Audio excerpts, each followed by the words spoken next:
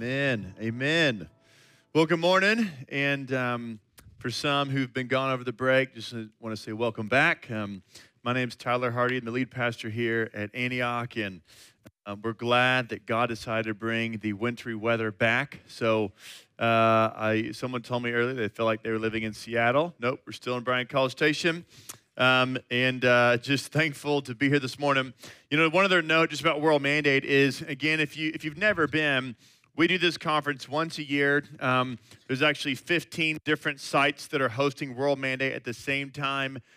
Everything we do here is live except for the communicators. They're actually being streamed in from Antioch, Waco, and every year it's a powerful time as we gather together. It's Friday night, Saturday morning, Saturday afternoon, and Saturday evening. And so it's 4 big main sessions. And again, there are so many stories over the last 25 plus years of World Mandate happening, is how long it's been happening, of people literally kind of getting clarity from the Lord on the next step in their life, getting clarity from God on current things going on or what maybe the future holds. And I can't describe it to you as much as I would just say, come experience it with us. But we put a lot of work into it and prep because we know that something special happens in that time. And year after year, people look back and they say, hey, at World Mandate, this is something that happened that really marked me or shaped me. So we would encourage you to jump in with us to be a part of it. And again, for families who've got the kids conference going on, 1st to 6th grade, it's going to be ruckus, all right? So last week, Chris did a great job of sharing about this idea of us having the sick heart, not just an idea, it's reality, of us having a sick heart, and then how God gives us a new heart. And you know, in our society today, people, we can all try different ways to help ourselves when we feel sick, right? And so, especially with a sick heart, we may try to medicate it, right? Or we may try self-help avenues. Or we may even try religion. But medication, self-help, and religion, none of those things actually will fix your heart. None of those things are the solution. In fact, the only solution, it's actually a one-point solution, and he has a name. His name's Jesus. He's the only solution. And throughout history, throughout societies, civilizations, different nations, people have always tried to do different things other than Jesus in order to fix themselves and make themselves better. But where that road leads you in the end is a desperate, lonely, still sick place. It doesn't heal you. It doesn't make you whole. It may numb the pain, right? We're really good at numbing pain, all right, in America. I'll give you some ways we numb pain. Netflix, right? Video games, right? We numb pain with different substance abuses, be it alcohol or drugs. We numb pain by going from relationship to relationship to relationship. We numb pain by thinking about everything else that's going on, but not really thinking about this, right? Like, we numb the pain. Maybe it's food. You just keep eating. Eventually, you just kind of, as soon as I feel hungry, I feel sad, just start eating, right? I mean, guys, we numb the pain in so many different ways. We try to get help in so many different ways, but none of those ways are a long-term solution. They're short-term. They're short-term fixes, but they're not solving the problem, right? Chris used the illustration in terms of us getting a new heart. He said, whenever you have heart failure, right, and then what do? You can't go in. They can't patch up when your heart literally is failing. You actually have to replace it. You have to get a donor. And what's great is in the mind of God, wisdom of God, he gave us a donor, which is Jesus. Like, Jesus actually came, and he, in exchange for our sick heart, gives us a new one. And Ezekiel, the prophet, prophesied this in Ezekiel 36, 600 years before Jesus started his ministry on earth. This is what it says: I will give you a new heart and put a new spirit in you. I will remove from you your heart of stone and give you a heart of flesh. He's prophesying what Jesus was coming to do. Isn't that cool? Ezekiel was actually in Babylon at the time. His people were not even in Israel. They were off in exile, and yet God was speaking to this man saying, one day your people are going to get a new heart and a new spirit. Well, now, how do we get that new heart, right? How do we get that new spirit, right? We've already said it's not through medication, it's not through self-help, it's not through religion, but Ephesians chapter 2 lays it out really clearly. And not only does Ephesians chapter 2 lay out how do we get it, but why we need it, right? Why do we need this new heart? And you were dead in your trespasses and sins, starting in verse 1. in which you once walked, following the course of this world, following the prince of the power of the air, the spirit that is now at work in the sons of disobedience, among whom we all once lived in the passions of our flesh, carrying out the desires of the body and the mind, and were by nature children of wrath like the rest of mankind. Now, let's just pause there. So, if you read the Bible and you only just read parts of chapters and verses, you're going to be discouraged at the time. It's okay, you can say it. These first 3 verses are very discouraging if you didn't pick up on that. What Paul, the Apostle Paul, is writing to the church in Ephesus, and I would say he's writing to us, is this: you are wicked people that are actually obeying the devil. The devil actually is labeled here as the prince of the power of the air, right? He's a spirit that's at work in these sons of disobedience. So you're thinking, wait a second, he's calling me out as being, and by the way, women, you're not excused here, sons and daughters of disobedience, right? It's like he's saying you were wicked people, not just following the devil, but actually obeying him. Now we're going to a whole new realm. It's like, well, wait, you're telling me I'm actually obeying the darkness, the wicked thoughts? I'm actually acting on those? Oh my gosh. But what's great about the Bible is there's always a but statement. But God, in verse 4, being rich in mercy, because of great love, that which he loved us, even when we were dead in our trespasses, made us alive together with Christ. By grace you have been saved, and raised up with him, and seated us with him in the heavenly places in Christ Jesus. Verse 7, so that in the coming ages he might show the immeasurable riches of his grace and kindness towards us in Christ Jesus. For by grace you have been saved through faith. And this is not your own doing. It is the gift of God, not a result of works, so that no one may boast. This is salvation, and this is why we need saving. Right? You may bump into someone, hey, why do I need to be saved? Just read them Ephesians chapter 2, the first 3 verses. They may not be your friend much longer, but hey. And then, hold on, don't walk away. Let me get to verse 4. It gets better. Right? Because what it says, why does every human being on the planet Earth need saving? Because we all are born into sin, and we are all born sinful, selfish human beings. Even little cute little babies. Okay, the ones you may go volunteer and work with in children's ministry, they're little sinful guys. It's all about me. Feed me. Yeah. You know, it's just change my diaper. I'm dirty. It's all about me. There's no servant-heartedness going on in a 2-year-old. Okay? That's true. I got 5 kids. I can tell you this. Okay? We are born sinful. Cute. All right? But born sinful. And so God's solution is, well, man, why? Because we stepped into this broken, dark world. And that's what we need saving. That's what we need God, for the but God statement to say, but he's rich in his mercy. He loves you. He knows how messed up you are, but he's got a plan. He's got a solution. For by grace you've been saved through faith, and this is not in your own doing. It's a gift of God, not a result of works, so that no one may boast. This is so important, guys, because this flies in the face of all teachings and religions that say you have to earn your way to heaven. You have to work your way to God.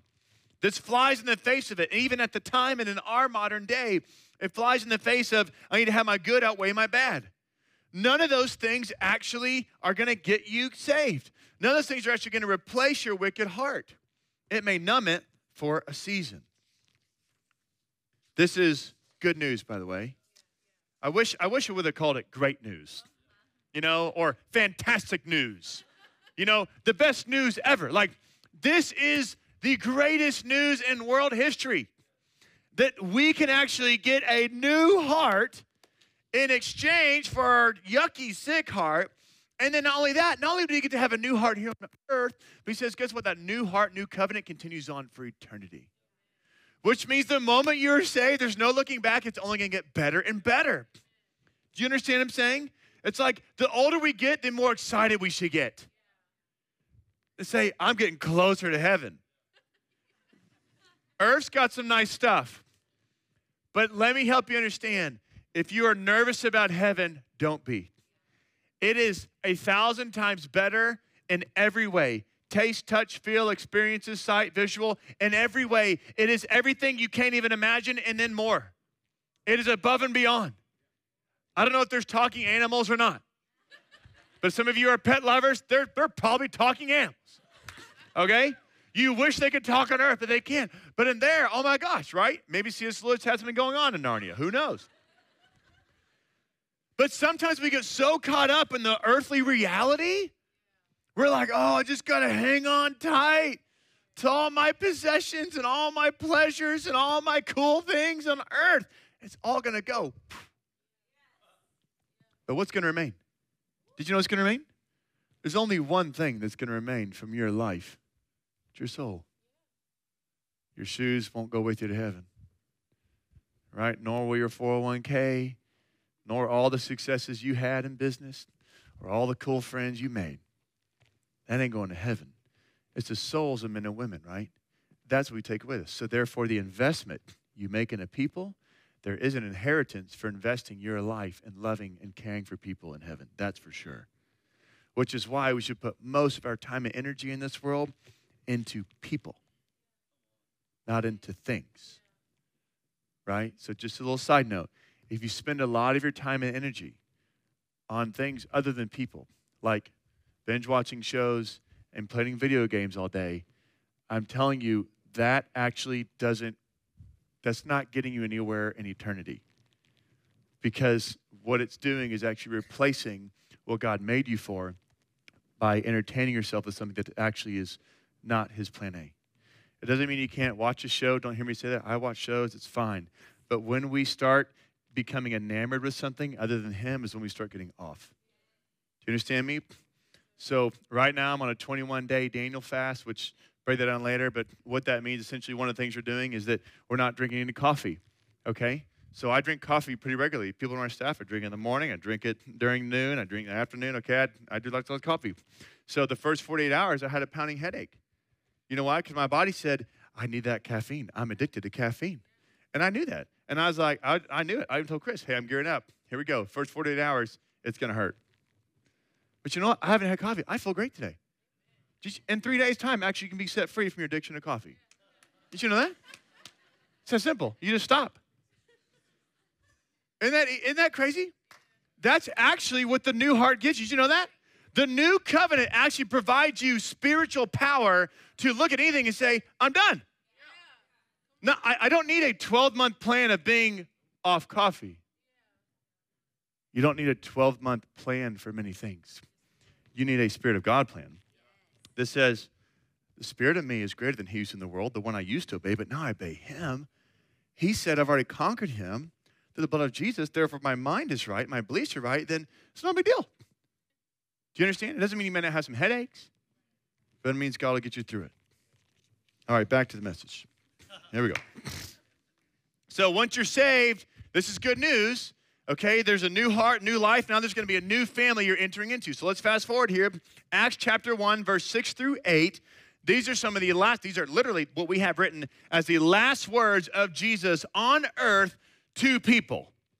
Okay, so usually when someone's like, their last words, you kind of want to clue in. Like, what was the very last thing he ever said before he went away? This is it, verse 6 through 8. So when they, talking about the disciples, had come together, they asked him, Lord, will you at this time restore the kingdom to Israel? He said to them, it is not for you to know times or seasons that the Father has fixed by his own authority, but you will receive power when the Holy Spirit has come upon you, and you will be my witnesses in Jerusalem and in all Judea and Samaria and to the end of the earth. He answers the disciples' question by saying, there are things that I can't tell you that only the Father knows, and so you're not privy to that information. But what I can tell you, if you guys would be patient and wait just a little longer, we're going to send the Spirit of God. He's coming. As I go up, he's coming down, and he's going to start doing things you guys have never seen before, but you're going to clue in and realize that it actually was good that I go away. I know you're grieving it now. I know you're sad right now, but I'm telling you, it's going to be good that I go away. And so this is what happens. Jesus literally in this moment, he says this statement. He ascends up into heaven. The disciples are there thinking, oh my gosh, this is really happening. And then they kind of start gathering together, just a few of them, right? And so they gather together. And as you fast forward into Acts chapter 2, they're now gathered together. They're praying. They're there in Jerusalem. They're saying, hey, Jesus said we're supposed to be together and to wait for the Spirit of God to come. We don't know how that's going to happen. We don't know what form it's going to happen, but we've trusted him this far. We're going to trust him now. So there they are, hanging out, praying, Lord Jesus, we know you're gone, but we're still here, you know? And then all of a sudden, wind comes.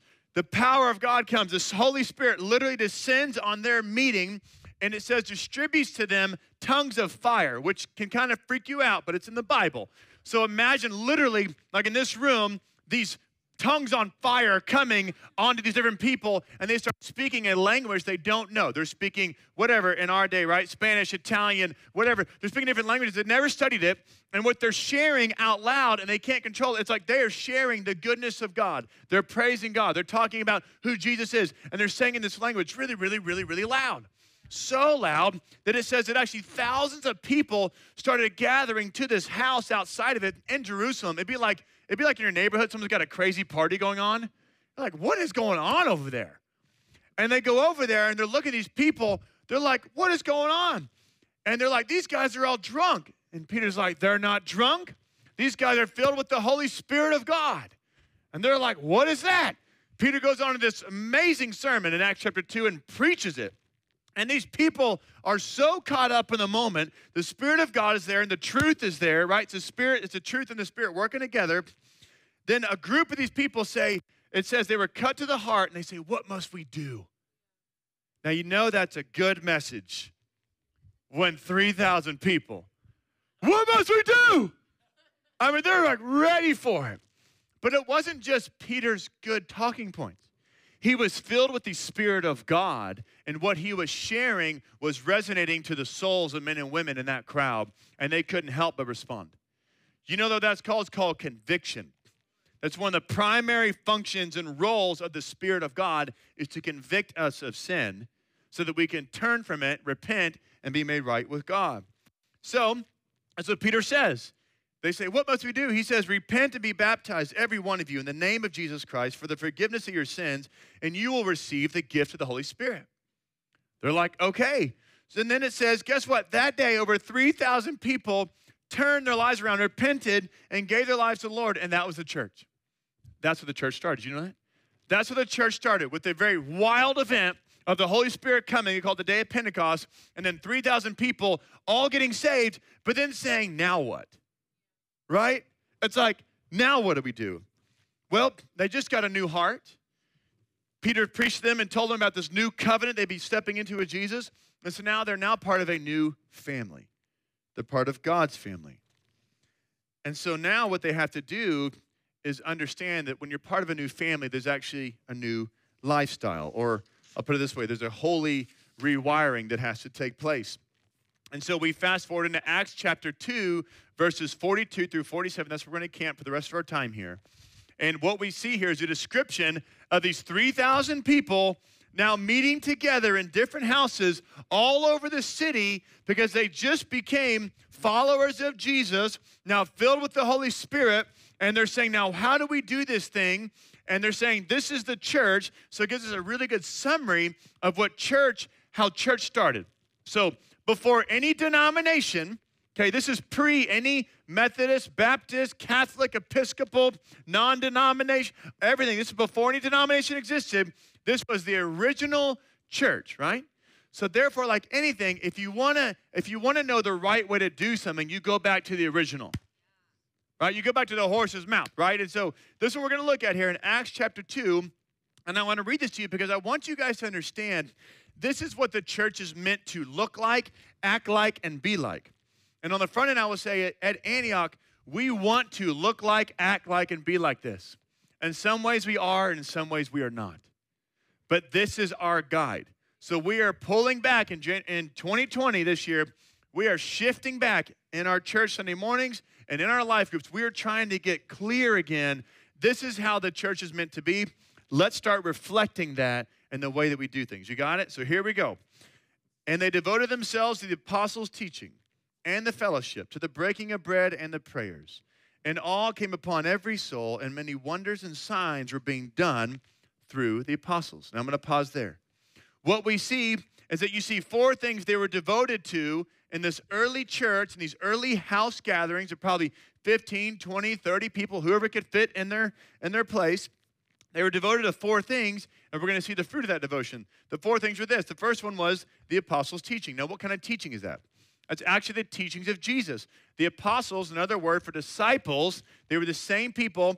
They were actually there with Christ, ministering with him, many of them, and they were able to learn from him. And then not only before Christ died on the cross, but once he was resurrected back to life, it says he spent 40 days walking around continuing to teach and preach and teach people what the ways of the kingdom. So you take all the teaching of Jesus, and they started disseminating that, teaching that, discipling that into these people who had just given their faith to Christ, right? So the apostles' teaching was not some like newfound teaching. It was all based and rooted in Jesus. Then the fellowship, so they had fellowship. That word is koinonia in the Greek, which more or less means a spiritual fellowship or spiritual sharing. Meaning that when they had fellowship, when we think of fellowship, sometimes we just think, oh, we're just friends. Yes, but there was a little more to it. What it meant was that I'm actually going to now contribute to this friendship. I'm going to share things that are mine. I'm actually going to share with you. I'm going to share my heart. I'm going to be vulnerable. I'm going to be real. And by the way, my house is your house. It was this idea of real fellowship. Like, hey, we are together in this thingy. Like, this isn't some flippant, surface-level relationship. We are going deeper here, and deeper means we actually have to back that up with a demonstration of our love and genuine, authentic relationship towards one another. That's the fellowship they had. It wasn't just a social club because it was centered on Jesus. That's why our church is such a diverse mix of people, from personalities to skin colors to where we're from, big town, small town, whatever we do for jobs, all that sort of stuff. Guess what? Most of the people in this room, you wouldn't have been best friends with in high school. Think about it. Come on, look around now. Because you weren't friends with them in high school, okay? I'm telling you. But what has pulled us together is Jesus. He is, and so when you pull Jesus at the center, you can bring together all sorts of people, because when you're focused on him, it doesn't really matter so much about everyone else's backgrounds, or they don't eat the same food I eat, or don't like the same shoes I like, or whatever. That doesn't really matter, because the focus is on him, not on self, right? So they devoted themselves to the teaching, the fellowship, the breaking of bread. When I studied this, most places I found said this was actually leaning into talking about the Lord's Supper, taking the Lord's Supper. Now, you may not know this, but every single Sunday we have bread and juice, or crackers and juice, back here on these tables so that you are free to take the Lord's Supper whenever you want. We just took the Lord's Supper in the last couple of weeks. We took it up here, headed up here, and people took the Lord's Supper. I think it was last week. It was awesome. We will do that corporately sometimes, but we make it available to you every single Sunday because we see biblically that when the church gathered, the Lord's Supper was part of that and made available. So they were taking the Lord's Supper. Why? Because Jesus said, when you take of this, do this in remembrance of me. They were wanting to remember what Christ had really done and his death and resurrection. That's why you take the Lord's Supper. Then the fourth thing they devoted themselves were prayers, right? Prayers. They were probably interceding for one another. They were offering prayers of thanksgiving and praise. They were praying. They were praying for one another and praying for what God was going to do in their city, and praying for new believers and praying for sicknesses and things. They were people of prayer. So they were devoted to the teachings of Jesus. They were devoted to taking the Lord's Supper. They were devoted to real fellowship and to praying. Those are the four basics of what this early church was doing when they gathered together, which is why in our life groups, we would call them house churches. That's why we want you to have those things happening as well, which is why we've got work to do, right? Because you may not know this, but we actually want to encourage you to take the Lord's Supper in your life group. You don't have to ask us for approval for that. Biblically speaking, that should be something that should be a regular part of what you could do in your life, your community, right? A fellowship. That's why we encourage you not just to spend time together on Wednesday night or whenever you meet, but to actually do life-on-life relationships outside of that. It's not just about a meeting. It's about, hey, can we be each other's birthday parties? Can we go to the movies together? Can we go share the gospel with people on the street together? Can we go on vacation together? Like, it's having that kind of friendship relationship built and formed because it's centered on Jesus. And what was the fruit of that early devotion of the church? It says, all came upon every soul, and many wonders and signs were being done through the apostles. And that's good stuff. You see, awe actually means like reverent fear. Like awe came upon them, meaning the presence of God is in our midst. And then what else does it say? Many wonders and signs are being done through the apostles. You see, they had seen Jesus heal the sick. They had seen Jesus touch a man with leprosy and it go away. They'd even seen Jesus call out Lazarus from the tomb, and he came out. They had seen Jesus do miracles and things beyond their wildest imaginations. And yet when Jesus left, he said, you guys are going to do greater things than I did. And so he was empowering them and saying, it doesn't all end with me. The miracles don't end with me. They're going to continue on. In fact, they're going to be part of the New Testament church. And here's what I know in life is that when a people are most desperate is when God most shows up. But if you're not desperate in your life, like in your need for God, I'm not saying you have to be really broken and messed up. That's not what I'm trying to say. There is a deep hunger that God responds to that's between you and him. And you can't fake it, right? When you're really hungry for the Lord, he loves coming to meet that. He says, hunger and thirst for righteousness, and what? You will be filled. He's not lying. That's one of his first statements he says, hunger and thirst, and you will be filled. You can trust him. That was the devotion. That's what was happening. Incredible things happening. We want more of that here. We want that in our church. We want that in our city. We want the power of God on display. We want people to be in this reverent fear. The presence of God is with us in our life groups on Sunday mornings and wherever we're meeting or gathering, that God is here, right? That's what we want. We want that kind of atmosphere, that attitude. Now let's continue on to verse 44 through 47. And all who believed were together and had all things in common. And they were selling their possessions and belongings and distributing their proceeds to all, as any had need. And day by day, attending the temple together and breaking bread in their homes, they received their food with glad and generous hearts. Verse 47. Praising God and having favor with all the people, and the Lord added to their number day by day those who were being saved. So we talked about what they devoted themselves to, but then it says all who believed were together. That means there is unity. There's something about face-to-face that we can't replicate on the phone or through a text.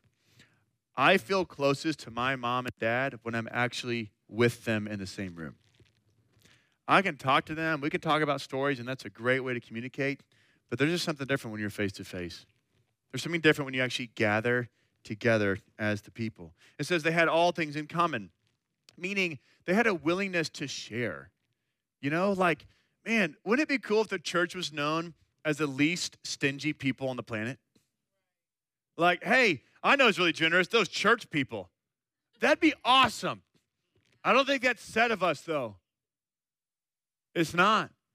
There's a lot of people, the church is just whatever, right? It's just like I wish the word hypocrisy didn't exist in the church.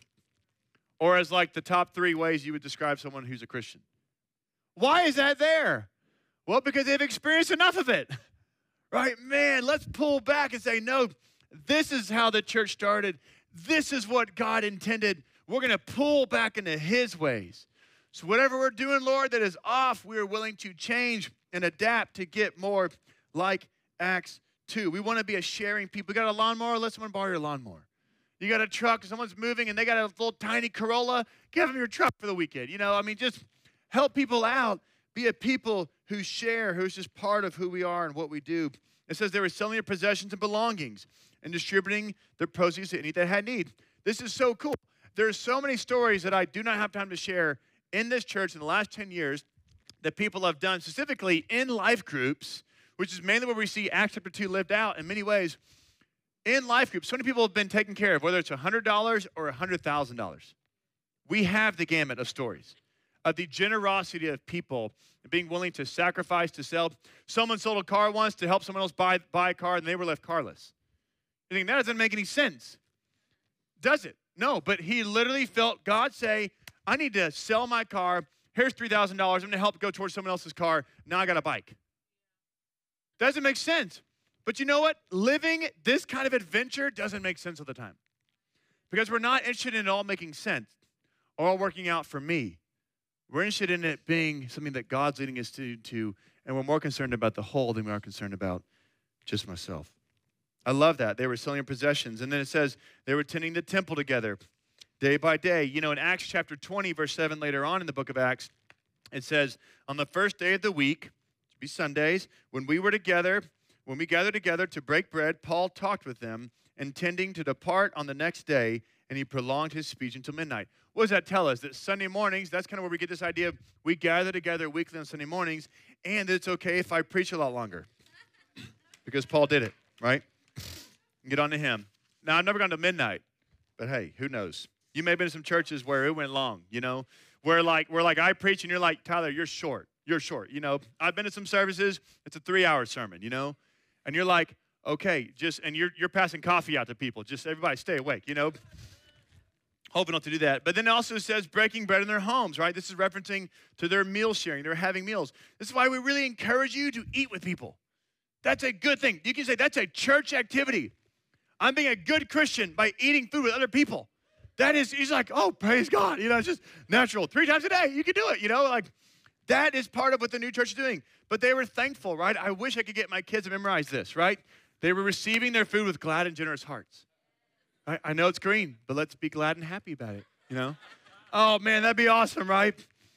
And then it says they were praising God, a reference to worship. They were giving him praise, and they were worshiping together. They were walking around, man, praise God. Like, this is good. Thank you, God. Like, having a lifestyle, it wasn't just when they were gathered, but how they lived life was a lifestyle saying, we're going to praise God. And what were the results of all of this activity going on? It says they were having favor with all the people, and the Lord added to their number day by day those who are being saved. Doesn't that sound like a church you want to be a part of? That sounds like an adventure. And they had favor. I mean, what if you had the mayors of the city who are like, man, we love those church people. I mean, they're serving, they're helping out, they're picking up trash at the parks before our teams can even get to them. I mean, they are present, they care about the hard things in our city, they're willing to help. I mean, man, I love, last week you weren't here, at the 9 a.m. service, last week? 2 weeks, yeah, last week. At the 9 a.m. service, we had the administration of Bryan ISD were up here. They presented us a plaque, really just because we decided to help out with Bryan High, and we had a team of people who would go in and would just go in at lunch and just hang out with students, and they gave us access. Hey, go and just talk to people about life, what's going on. People are depressed or hurting, and you're welcome to talk to them and share Jesus with them as long as they start the conversation. You can go there. Okay, and I'm just going to tell you, the superintendent at Bryan ISD, she's a godly woman, Dr. Whitbeck.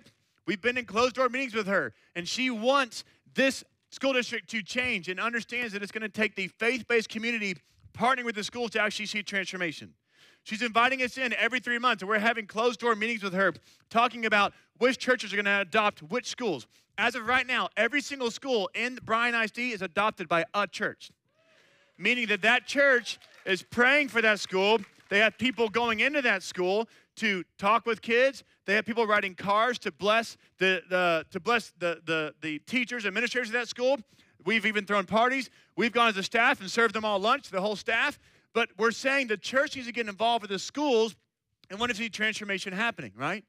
That is what we want. And when we do that kind of stuff, we're not doing it so they give us a plaque. I resisted them for a month. And they eventually like, we have to come and share this with you. I was like, fine, come, Because I don't want us to boast in ourselves. Do you know what I'm saying? I want us to boast in Jesus.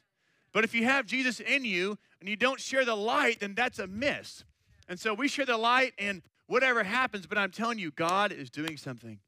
We want more favor, not just our church, but we want all the churches. We want the believers in our city to be known as people that are kind, that are serving, that are honest, that are hardworking, that are ready to see the city transformed. Amen? That's our heart's desire. That's what we want. And we know that when we do that, then people will come into the kingdom, will be saved, be set free, and have a new restored relationship and a new heart. All right, we're going to close. Let's go and stand up here as we end this morning.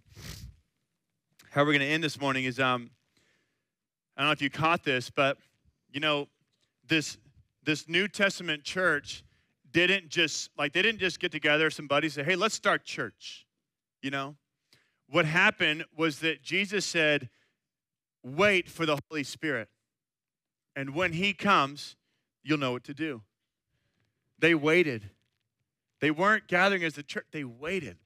But when the Spirit of God came upon them and 3,000 people were saved, that birthed the church.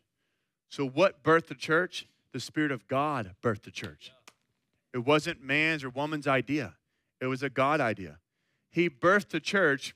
And so then when you look in Acts 2, why is the church like that? Because they were people filled with the Spirit of God. They weren't just like, let's just think of something fun to do in our free time.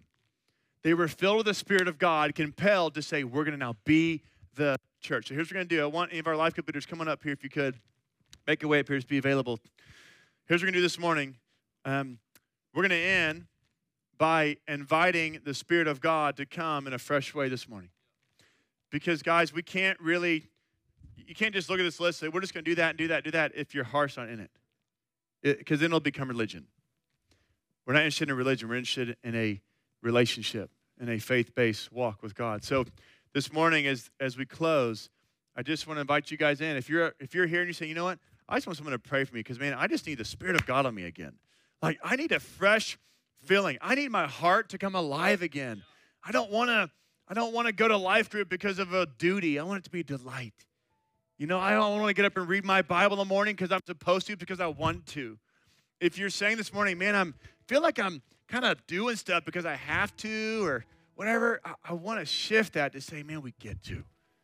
We get to. And you know the Spirit of God is on you and moving through your heart and your life when you're like, man, I get to serve.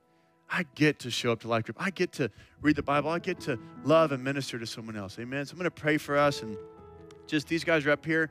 Just anything you need this morning, specifically, just come up and let them pray and minister to you. But if you're also saying, I just want someone to pray over me, that I would just have that Holy Spirit power on my life again. I need my heart to be kind of recharged again. Then that's what I want to do for you. So Jesus, we thank you. We love you. Just welcome you. Holy Spirit, we welcome you into this place. Because, Lord, we need the Spirit of God to breathe on us in a fresh way so that we can be alive, so that following you, Jesus, is not a duty but a delight. That's our heart's cry. So, Spirit of God, come and breathe. Come and move this morning on us, we pray.